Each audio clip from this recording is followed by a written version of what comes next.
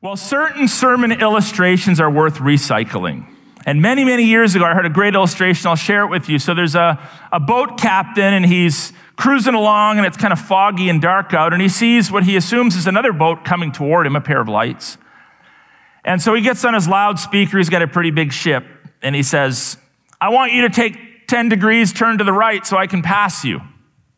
And the voice comes back in the darkness, "No, I'd like you to turn 10 degrees to the right so you can pass me." And this kind of goes back and forth as the lights get closer and closer. And this ship's captain is getting quite exacerbated, and he hollers out again, "You need to turn your boat so that I can get by." And out of the darkness, he finally hears this voice, "I don't care who you are. I'm the lighthouse keeper. And you better turn or risk disaster." It's a great illustration that reminds us of how obstinate we can be. By nature, we're not very submissive people. We like to be in charge. We like things our way. It's not easy to submit to authority. But as Christians, we believe that authority is granted by God. And we want, as much as possible, to submit to authority. But the caveat is this: it has to be proper authority. It has to be authority ordained by God. If it's improper authority, if it's tyrannical authority, if it's authority that's overstepping its bounds, we're not going to submit to that kind of authority, especially if that authority usurps the authority that God alone has over a particular area of our lives. So we've been doing this sermon series. This is the third week. We're just going to go 4 weeks because then we got to do some Christmas celebrating. And the sermon series is called All Under God. And in theological terms, it's a study in what we call sphere sovereignty. So if you think of circles, if you have authority, it has limits and boundaries to it. It has a circle around it. So I have authority as a pastor, but it has boundaries and limits around it. I don't have the authority that God has over you. The state has authority, but it's not limitless authority. The church has authority. The family has authority. A husband has authority. A parent has authority. A police officer has authority. A teacher has authority. But all authority has a limit around it, a boundary. They have a job description. And unfortunately, in our world, too many people in positions of authority want to make their authority limitless. And in doing so, they essentially become like little gods. So we're trying to understand in Scripture, okay, we want to be submissive, but what does it mean to submit? And what are the boundaries of our submission?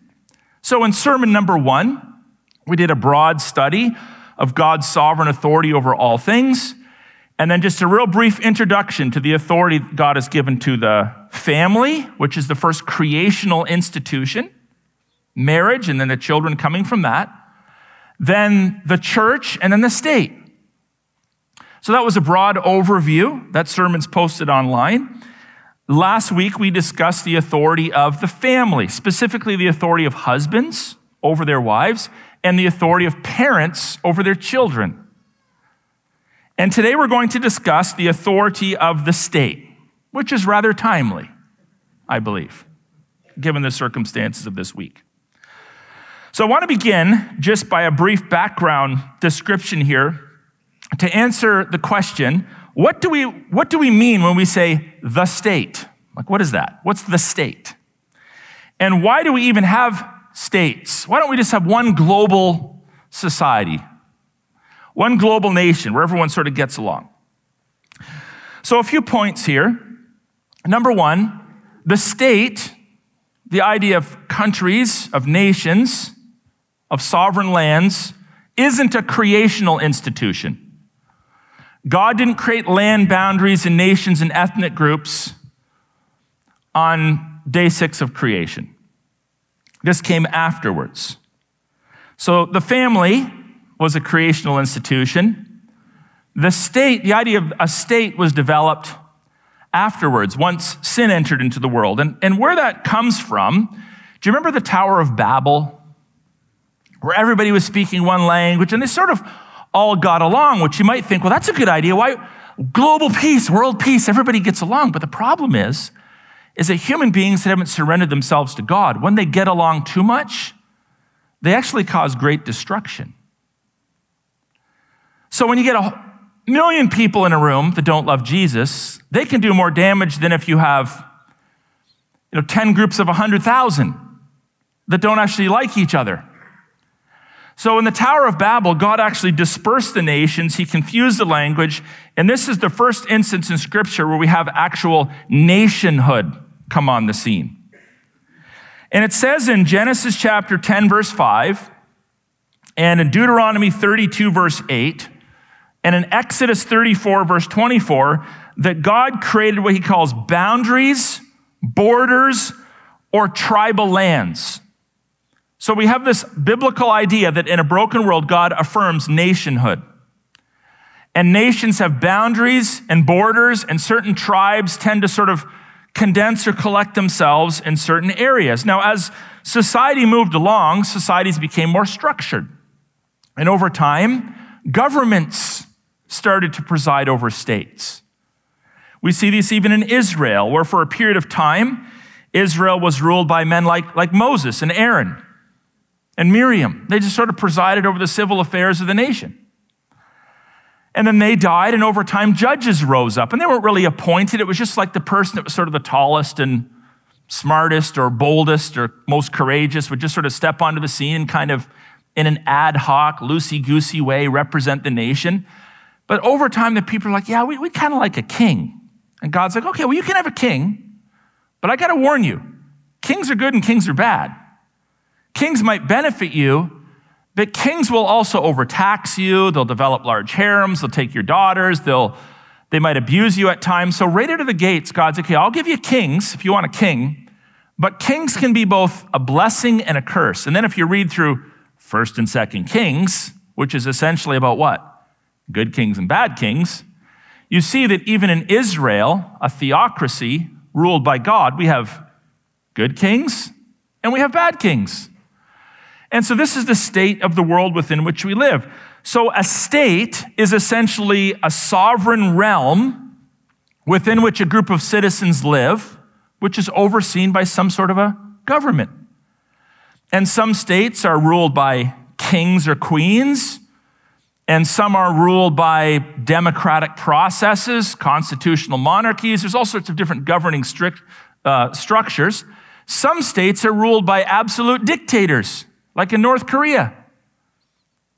So this is the world within which we live.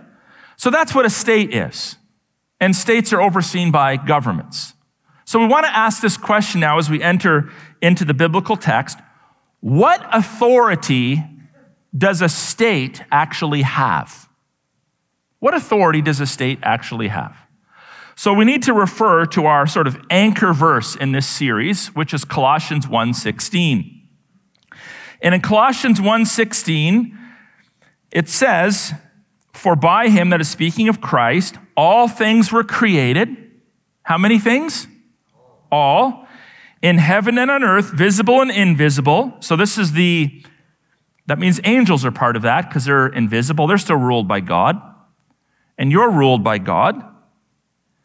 Whether thrones or dominions or rulers or authorities.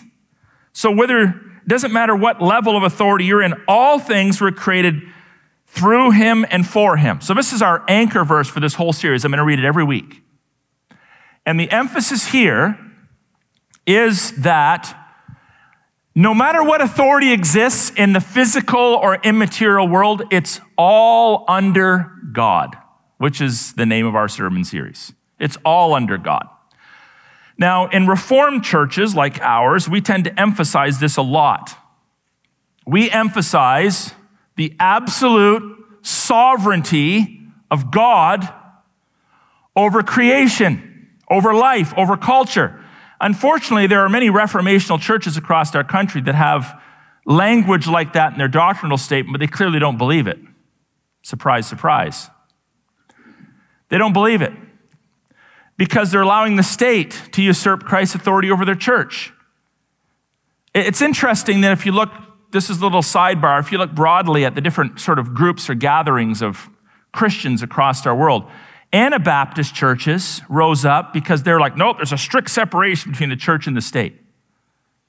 Well, clearly in light of their response, many of them don't believe that. Charismatic churches rose up and said, we believe in the sovereign power of God to heal every disease through the atonement of the Lord Jesus Christ. We're not afraid of death. God can heal everything. Clearly they don't believe that because most of them are closed and cowering in fear. The Reformed churches are like, well, our core doctrine is that we believe in the absolute sovereignty of God over creation. Clearly they don't believe that because they're not acting that way. But these things are rooted in Scripture. Now, in the Canadian context, and we're going to spend some time in Romans 13 today, but in the Canadian context, when we observe how the state acts in relationship to the church and culture, apparently the Canadian state has decided that it has authority where and by what means you can travel, how you can use your property, what you can and cannot say in a counseling session, where you get your antibodies from. So if you get them because you got sick and recovered versus you got it from a vaccine, both have antibodies. Well, these don't count, but these do. So they decide right down to your antibodies, what you can do based on where you got them from. I'd say that's pretty strict. How much money and how much tax you must pay. Who and how you can attend church. And how you should sit in church. And how you should greet and interact with people in church. Now, let me just say this. Let's suppose for a moment that you think some of these things are good ideas. Okay. So we'll just give it to you. Let's say any of those things, you're like, well, those are good ideas.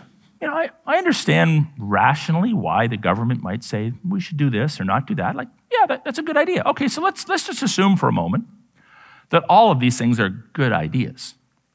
Can we assume that for a moment? Just for a moment. Okay? That all these things are good ideas.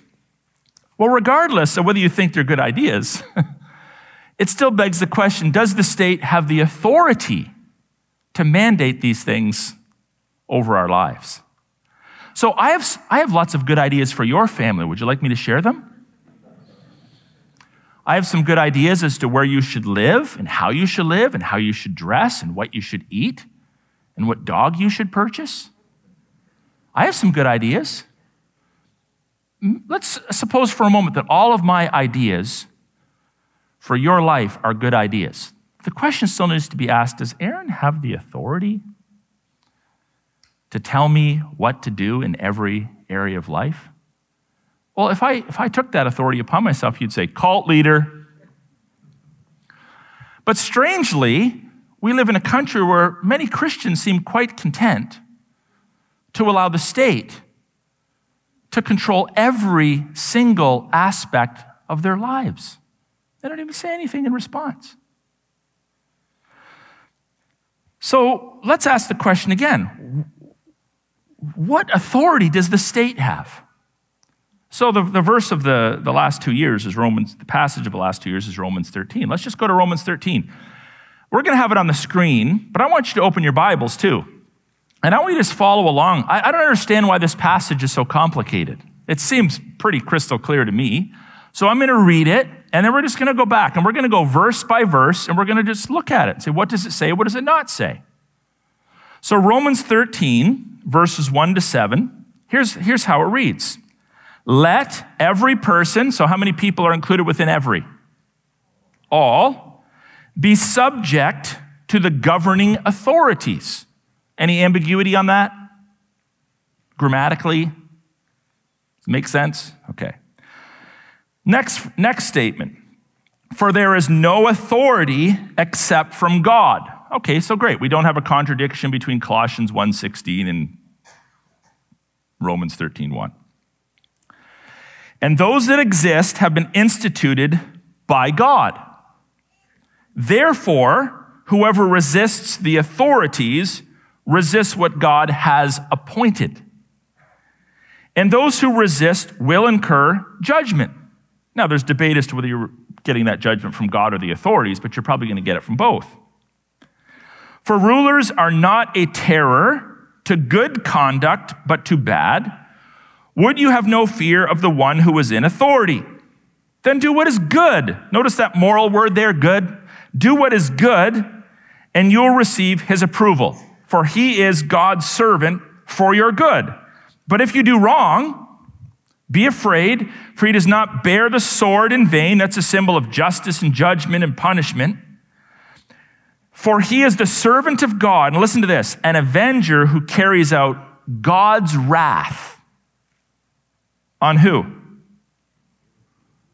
On pastors trying to preach the gospel? Is that what it says? No, on the wrongdoer.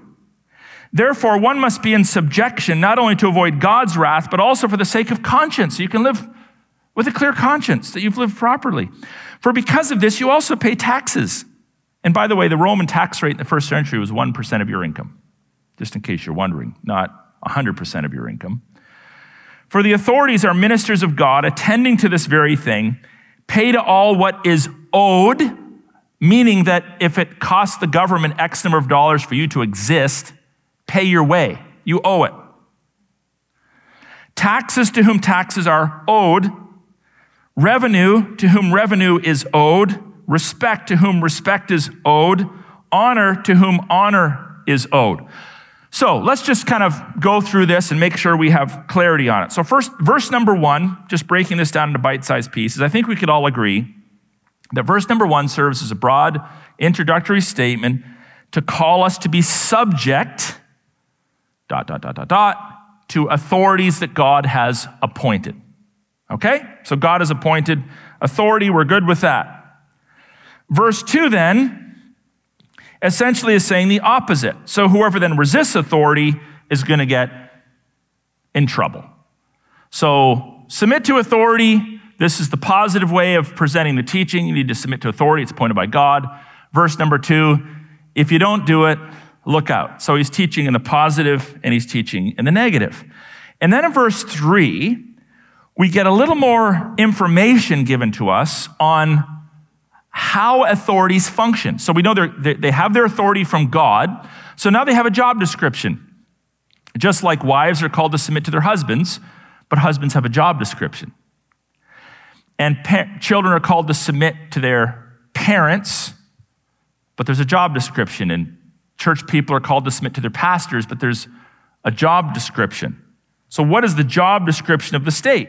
Well, essentially, we're told that rulers punish evil and they reward good. So this begs the question, well, who decides what's right and wrong? Who decides what's good and what's evil in this passage? Who decides it? Well, obviously God, because God has appointed rulers as his deacons. So is God going to appoint a ruler and then say, okay, I want you to just murder all your people? No, he wouldn't say that. That would be bad conduct. So the ruler serves as God's co-regent. God assigns the ruler to serve his purposes, to punish evil. Who decides what evil is? God decides what evil is. And to reward righteousness. Who decides what righteousness is? God decides what righteousness is. So in case that isn't clear already in the text, in verse 4, we have this reference to the sword, which is essentially a further explanation of the state's job description. And they carry the sword, and the sword represents God's justice in culture. So when you're like, okay, let's say we catch a murderer in the act, and he has to be punished. Whose job is it to punish the murderer? Is it the local church pastors? No, it's not my job. It's not my job to arrest criminals. It's not my job to execute rapists. It's not my job to park my car on the side of the road and to pull over drunk drivers. That's not my job. I might call the police and say, hey, I just saw a guy do such and such. Can you go investigate? But it's not the church's job to execute justice in culture. It's not our job description. It's not the job description of a husband to exercise justice in culture. So even way back in the Levitical law, if someone breaks into your house at night, can't see who it is, they're attacking you, and you push back and you kill him, you're not responsible for that. But if it's daylight and you exercise too much force and you take his life, you've stepped outside of your job description. That's the authority's job. And you could be put to death for taking the life of someone who breaks into your house by exercising too much force on him. And we have those kinds of ideas present even in modern law. So there's times when, we say we got to take justice into our own hands because maybe we're the only person on the scene. But that's an exception to the rule. The rule is it's the state's job to set up courts. This is where Islam gets it wrong. Because in their religion, they want their mosques to rule over state courts. There's no separation between the state and the mosque. But in Christian thinking, there's a separation between the state and the church. The church isn't under the state, but rather it's overseen by the state. Did we bring up that diagram earlier, Luke? I think I forgot to mention it to you. So look at this diagram. We have Christ at the top, and Christ is sovereign over the family, the state, and the church. But the state isn't the church, and the church isn't the state, and the family isn't the church, and the church isn't the family. So if you're like, well, I'm at home, and I'm the pastor of my own family, and we do house church, and it's just, me and my kids. No, you don't understand sphere sovereignty. You're the spiritual leader over your home, but you're not your family's pastor. A church, by the way, has to necessarily have at least two families for the simple reason there has to be at least two elders over a church. Because in every instance in the New Testament, it says appoint elders, elders, elders, elders.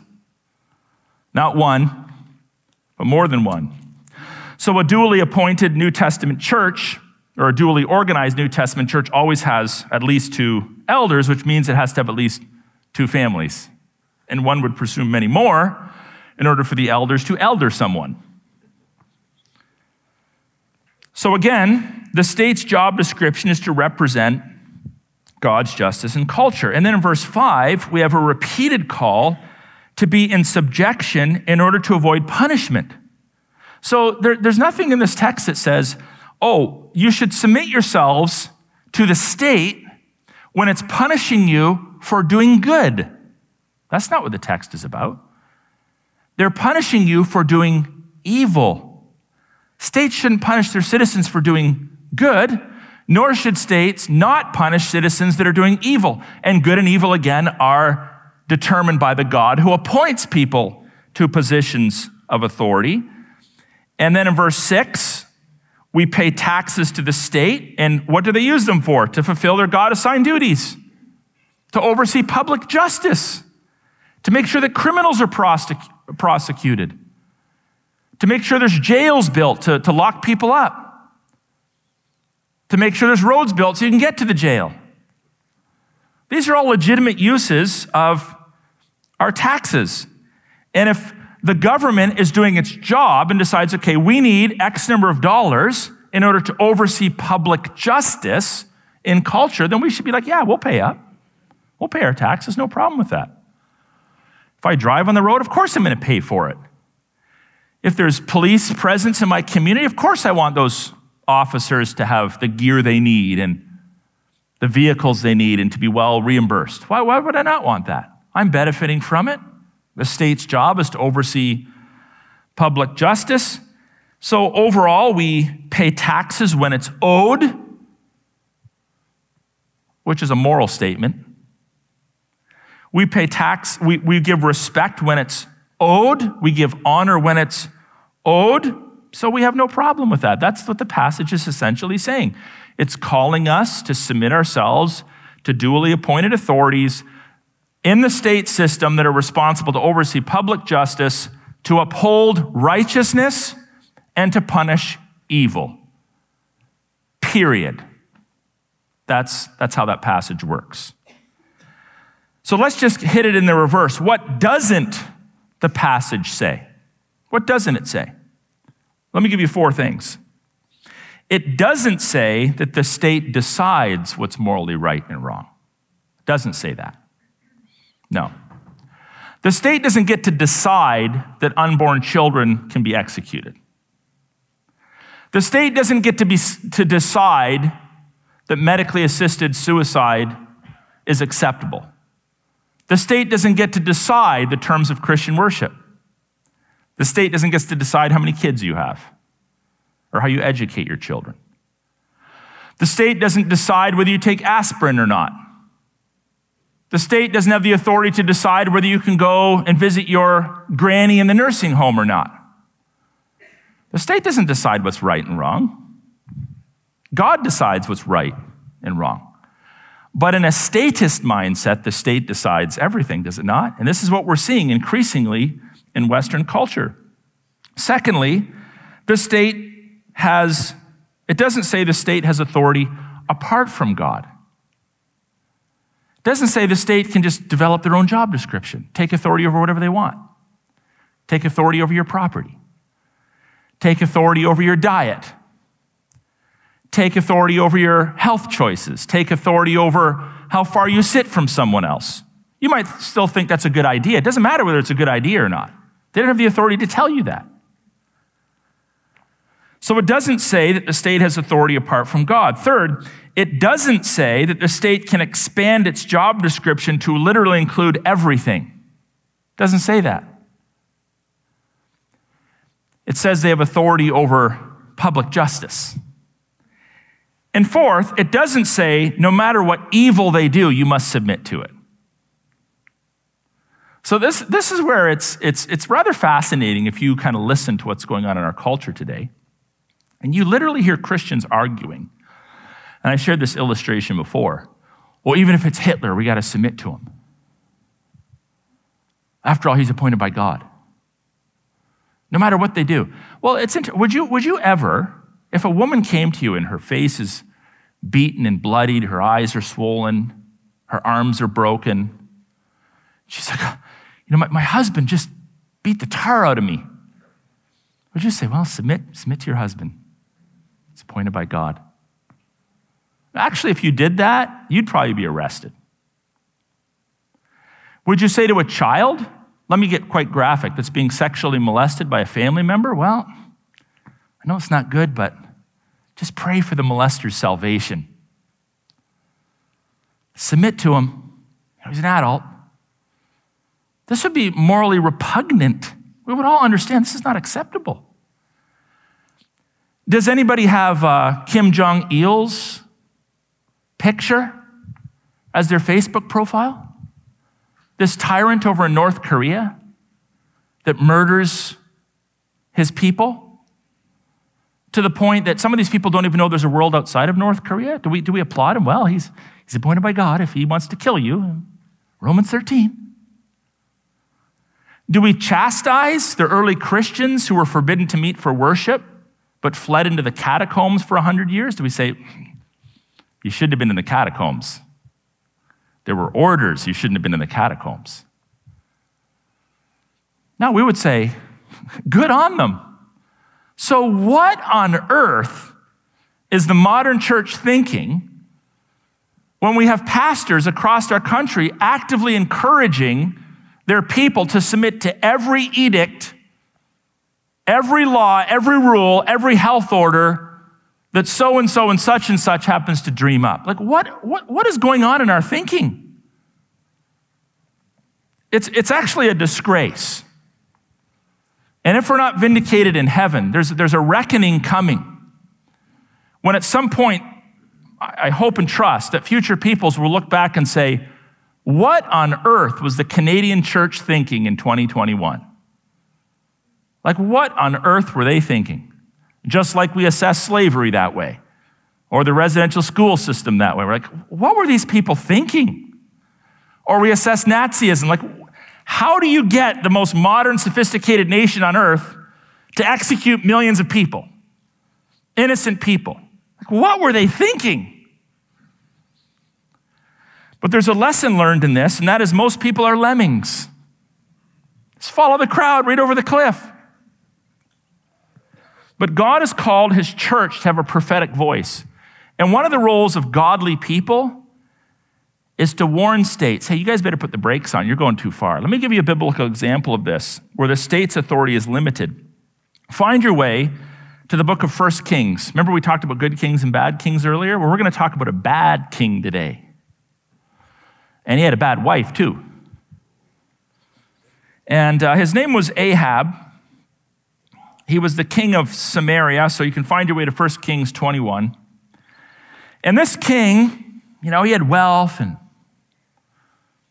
popularity and power and all that kind of stuff. But he decided, I'm the king. I must have authority over everything.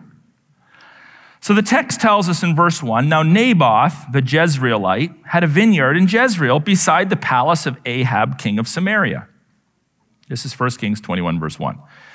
And after this, Ahab said to Naboth, give me your vineyard that I may have it for a vegetable garden, because it is near my house, and I will give you a better vineyard for it. Or, if it seems good to you, I will give you its value in money. So he starts off trying to be reasonable. I want it. If you just comply, I'll give you something of value. But you see, what Naboth understood is that Ahab didn't have that authority, because under Jewish law, plots of land had to stay in the family, because each clan was assigned plots of land. They could sell them temporarily if they were in debt, but after 50 years, they would always get them back. And this allowed for there to be a land balance where no one person could take over all of the acreage of the nation. But Naboth said to Ahab, the Lord forbid, so he appeals to God because God's authority had forbidden it, that I should give you the inheritance of my fathers. And Ahab went into his house vexed and sullen because of what Naboth the Jezreelite had said to him. In other words, he's being a sucky baby. For he said to him, I will not give you the inheritance of my fathers. And he lay down on his bed and turned his face and would not eat. So you picture this immature clown in his room. Like. Now skip forward to verse 10. So they come up with a plot. I won't read the whole thing, but they come up with a plot. His wife actually suggests it, where they're going to try to take this guy's life so we could take the land. So they set two worthless men opposite him. They let them bring a charge against him saying, well, you've cursed God and the king. He's a blasphemer. He has no respect for civil government. And they take him out and stone him to death. And then further it says, they took him outside the city and stoned him to death with stones. Verse 14, then they sent to Jezebel, that is his nasty wife, saying, Naboth has been stoned. He is dead. Verse 16. And as soon as Ahab heard that Naboth was dead, Ahab arose to go to the vineyard of Naboth the Jezreelite to take possession of it. And all the people said, well, Romans 13. Might not have been good, but Romans 13. Is that what they did? No. This passage is clearly a negative example of a person duly appointed to lead a state usurping his authority. He's going beyond his job description. And one might say, but what should the church do? What should the people of God do? Maybe, as people often say, the church should stay out of politics. You ever heard that? We should never mention politics from the pulpit. Right? What do you mean by that? What do you mean by politics? Do you mean public justice? If so, I agree. If the state decides to build a 100,000 square foot prison or a 120,000 square foot prison, that's not my job to decide. If the state's arresting criminals and they're doing it by using Ford cruisers as opposed to GM cruisers, we don't need to criticize. If they're building roads, they're putting up signs, it's not my sphere of authority. So if that's what you mean by politics, I agree. We don't need to spend our Sunday mornings cluttering up our sermons criticizing states that are exercising public justice over their people. Why would we spend our time doing that? It's not our job. Just like I'm not going to criticize you for the decisions you make with your children, unless they're immoral. But when the state usurps their authority, it's starts killing people, stealing land, forbidding worship. Wow, don't mention politics. Of course we're supposed to get involved in things like that. Apparently, Elijah understood that, because Elijah, in 1 Kings 21, verses 17 to 19, it says, "Then the word of the Lord came to Elijah the Tishbite, saying, Arise, go and meet Ahab, king of Israel, who is in Samaria. Behold, he is in the vineyard of Naboth, where he is gone to take possession. And you shall say to him, Thus says the Lord, have you killed and also taken possession? And you shall say to him, Thus says the Lord, in the place where dogs licked up the blood of Naboth, shall dogs lick up your own blood." So Naboth confronts, Elijah confronts the tyrant. He gets political. He calls out the state for transgressing their sphere of authority. He pronounces God's judgment upon the tyrant king for going well beyond his job description, in the same way that you naturally would approach a husband who's beating his wife, or a parent that's abusing their child, or a pastor that's being cult-like in his leadership of the church. Of course we should do this. Why are we even having this discussion? So then the question is, where should we submit to the state? Well, when they enforce God's moral and civil laws to punish those who break them. Then we're like, well done. That was genius legislation. Thank God for this judge that threw the murderer in jail. We should encourage and submit and be thankful for states that execute judgment properly. Now, I just want to end with a couple very practical questions, because people are sort of thinking about this. So we live in a culture and state where, it's already a statist state. So for example, the state decided some time ago, I think wrongly, to take over the medical system, to take over the schooling system. At the time, it might have sounded like a good idea because we were still in a Christianized nation and we sort of trusted them. So we're like, I got a great idea. There's kids that can't get education. Let's start a public school system. We can teach people the Bible. We can lead them in the Lord's Prayer. We can have Bible classes and Christian clubs. Everyone's like, that sounds like a great idea. Christians had already been educating their children for a long time. But they're like, well, we can have public impact now. And then years ago, Christians started hospitals. That was our idea. It wasn't the state's idea. We started hospitals. They started off as field hospitals for soldiers and developed into hospitals. Many of the hospitals in Canada still have Christian roots. Hotel Dieu, the old Grace Hospital. These were started by Christians. They're like, hey, we should help sick people. But then they get expensive. And at some point, the state says, do you want us to run it? Sure. So now we all grow up 2-3 generations later, and we actually think it's normal for the state to educate our children. It's not biblical, but we think it's normal because that's what we've been exposed to. We think it's normal for the state to preside over public medicine. We just assume, well, didn't God give them that job? Because a few generations have gone by and we've forgotten. Well, we need to re-educate ourselves. No.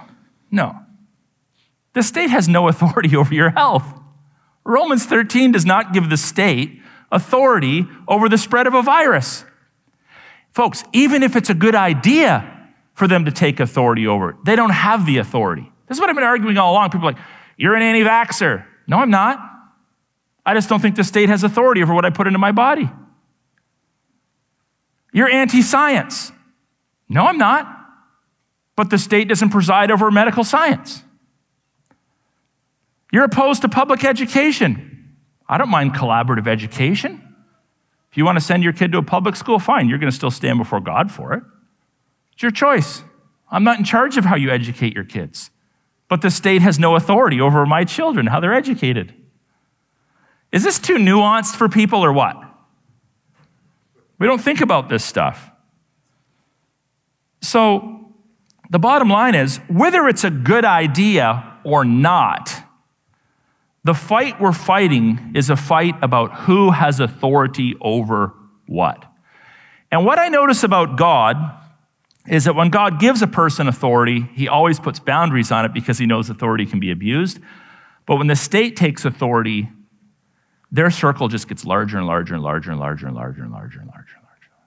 And it's like so obvious that in parts of our country, like New Brunswick, there's discussions about banning people from grocery stores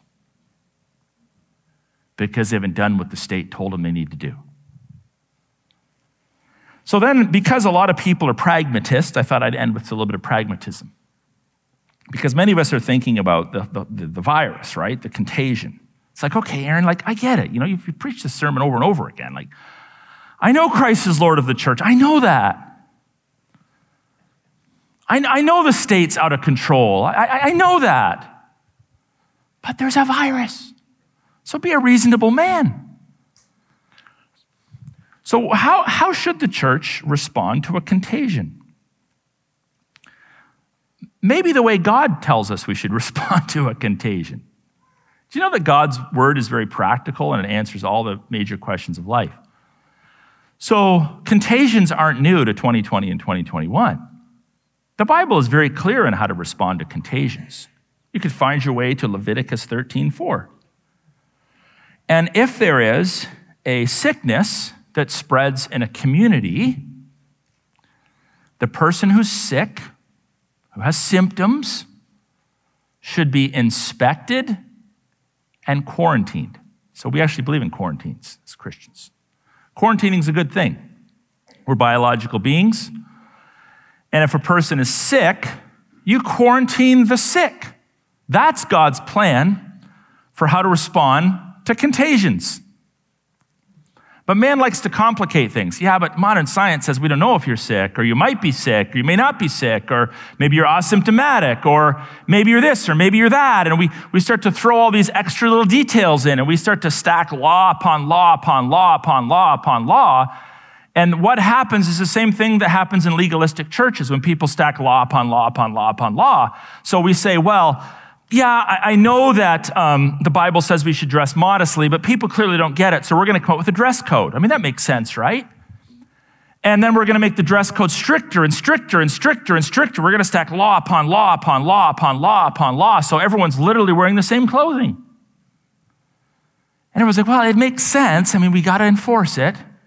This is what legalism does in the church, and many of us have come out of legalistic churches. We're like, yeah, no thanks. But we're content with legalism in the world, where it's law upon law upon law. We don't say anything because it makes sense. Folks, keep it simple. You know the KISS acrostic? K-I-S-S, what does it stand for? Keep it simple, saint.